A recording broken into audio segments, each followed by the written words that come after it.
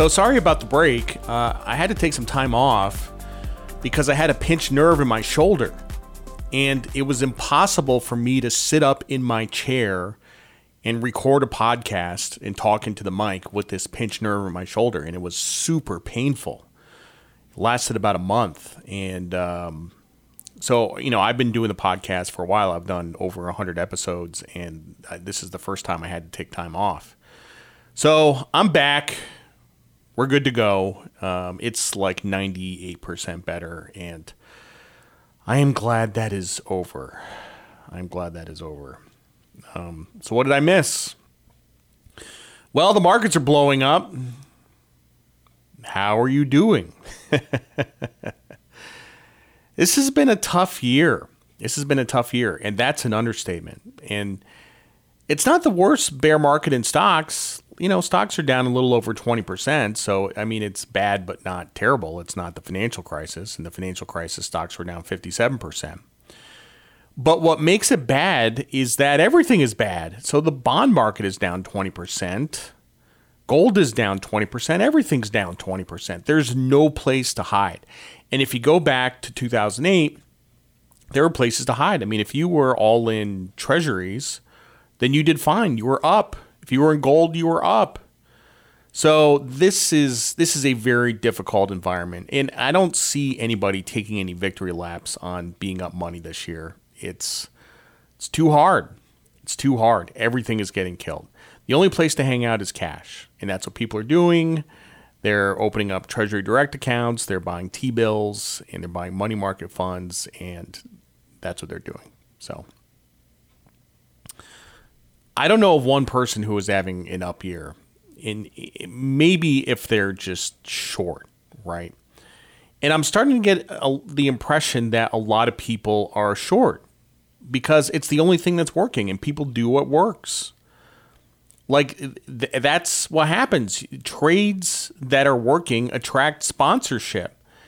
As I spent some time on Twitter and just gathering from the replies of my tweets and stuff like that, I get the impression that people are short and that's how they're getting by. So that's going to blow up at some point. So even the Awesome portfolio is having its worst year ever. So we ran the numbers 2 weeks ago and we found out that the Awesome portfolio was down 10.5% this year, which is the worst year in the history of the Awesome portfolio. The previous worst year was 2008. It was down 9.2%. The main thing that's helping out here is cash, but it's a horror show, It's a bad year when the Awesome portfolio is getting shithoused. So at least it's doing better than stocks. The question is, are people selling stocks? And I'm not seeing people selling stocks. I'm not seeing people buying stocks. I'm seeing people paralyzed with fear and inaction. They're not even really paralyzed. They're disengaged from the markets. They stop paying attention to the markets. They're doing other stuff. The party is over. Keep in mind, this bear market has been going on for almost 2 years now. And I say that the top of the bull market was in January of 2021 when GameStop exploded. And that was the peak in sentiment in 2021. So really, we've been doing this for almost 2 years now. And the bear market is getting a little bit old. Okay, bear markets usually don't last this long. And I think this one is coming to an end as well. And that's the thing about October. There's a lot of crashes in October, but it's also the month when bear markets end. And this is the time of the year when seasonality kicks in. October is the worst month, but then it starts getting better after that. And if you look at election cycles, you want to buy stocks right before the midterms in every single election cycle. That's always the best time to buy. So I don't always believe in seasonality, but I think it works in this case. And remember, you want to be greedy when others are fearful, and there's a lot of fear out there right now. There's a lot of fear in the housing market. People are thinking that the housing market's going to crash. It's going to be 2008 all over again. I don't think so. People still buy houses with mortgage rates of 7%. They do. They buy less, but it's not a credit issue. Okay, this isn't a credit issue. This isn't people defaulting on mortgages. This is about houses becoming less affordable. And things have slowed down. But there's still stuff. I talk to people, and there's still business. So it's not a crash. Things are not that bad. So mortgage rates are getting close to 7%, which means the housing values must go down. But the first house I bought in 1999 had a 7.25% mortgage, and that worked out fine. So we will get used to it. It'll be fine. If you really want to hear something that'll blow your mind, I think interest rates could head a lot lower in the years to come. In all those discussions we had about negative interest rates, those discussions could be back. I think that is very possible. I mean, yes, we had a massive bubble, one of the biggest bubbles of all time, and we've had a pretty big bear market, and it's made worse by the bear market in bonds. This is going to be a little technical, so bear with me. I was on Bloomberg the other day, and I was looking. They have this screen called BTMM, which is the bond market screen.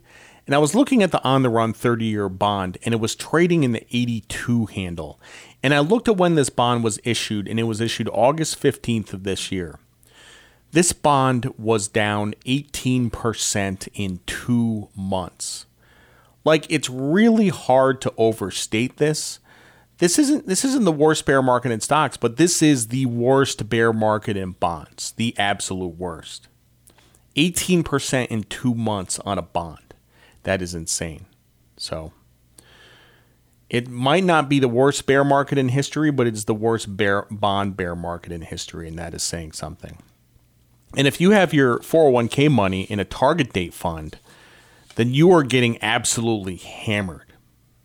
But guess what? Life goes on. I don't think there's any scenario where the stock market goes down 50%. I don't think that's a possibility. You see people talking about that. There's a lot of knuckleheads talking about a crash. The market's going to crash 20 to 50%. It's not going to happen. I don't think you have to worry about that. And if it did, you would be backing up the truck. Honestly, I think now is a good time to be backing up the truck. So at least averaging into those positions. Just keep doing what you're doing. If you get a paycheck, a little piece of the paycheck goes to the 401k. Don't stop contributing to your retirement accounts. Keep mailing in those checks. Okay. Keep funding your 401ks. This is temporary. It may not seem like it's temporary, but it is temporary. I will say that even though I think the bear market is pretty close to being over, we could have a long period of pretty low returns in the stock market. And if you think back to the period of time between 1969 and 1982, that was a 13-year period of time where equity returns were basically zero. And that could happen. That absolutely could happen. But what I'm saying, in the short term, sentiment has gotten so bearish that we are going to get a big rally. And in 1982, that was the best buying opportunity in history because stocks were so cheap. And if you want to talk about valuations, stocks are a lot cheaper than they were 2 years ago. Okay.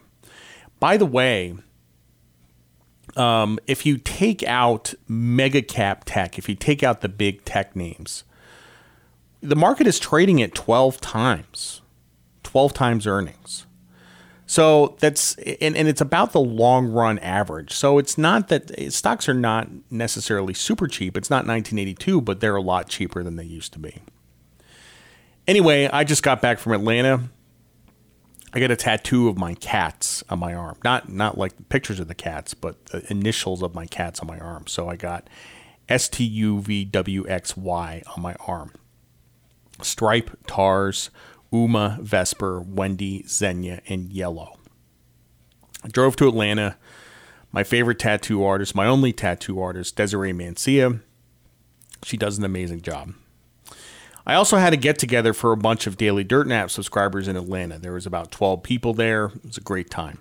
Hosted drinks at the bar at the Four Seasons for about 2 hours. Everybody shooting the shit. It's fantastic. I'm going to be in Boston next week where I have a conference speaking gig and a DJ gig. Then I have a conference speaking gig in Orlando. Then I have a DJ gig here at home. And then I have a DJ gig in the Cayman Islands, which is going to be amazing. So it's a busy fall. And I have something really exciting to tell you, but it'll have to wait. I'll wait until it's a done deal. I'm going to be taking off most of the month of December to do some writing. So there will probably be another period of time where there won't be any podcasts. I know, I don't like me either.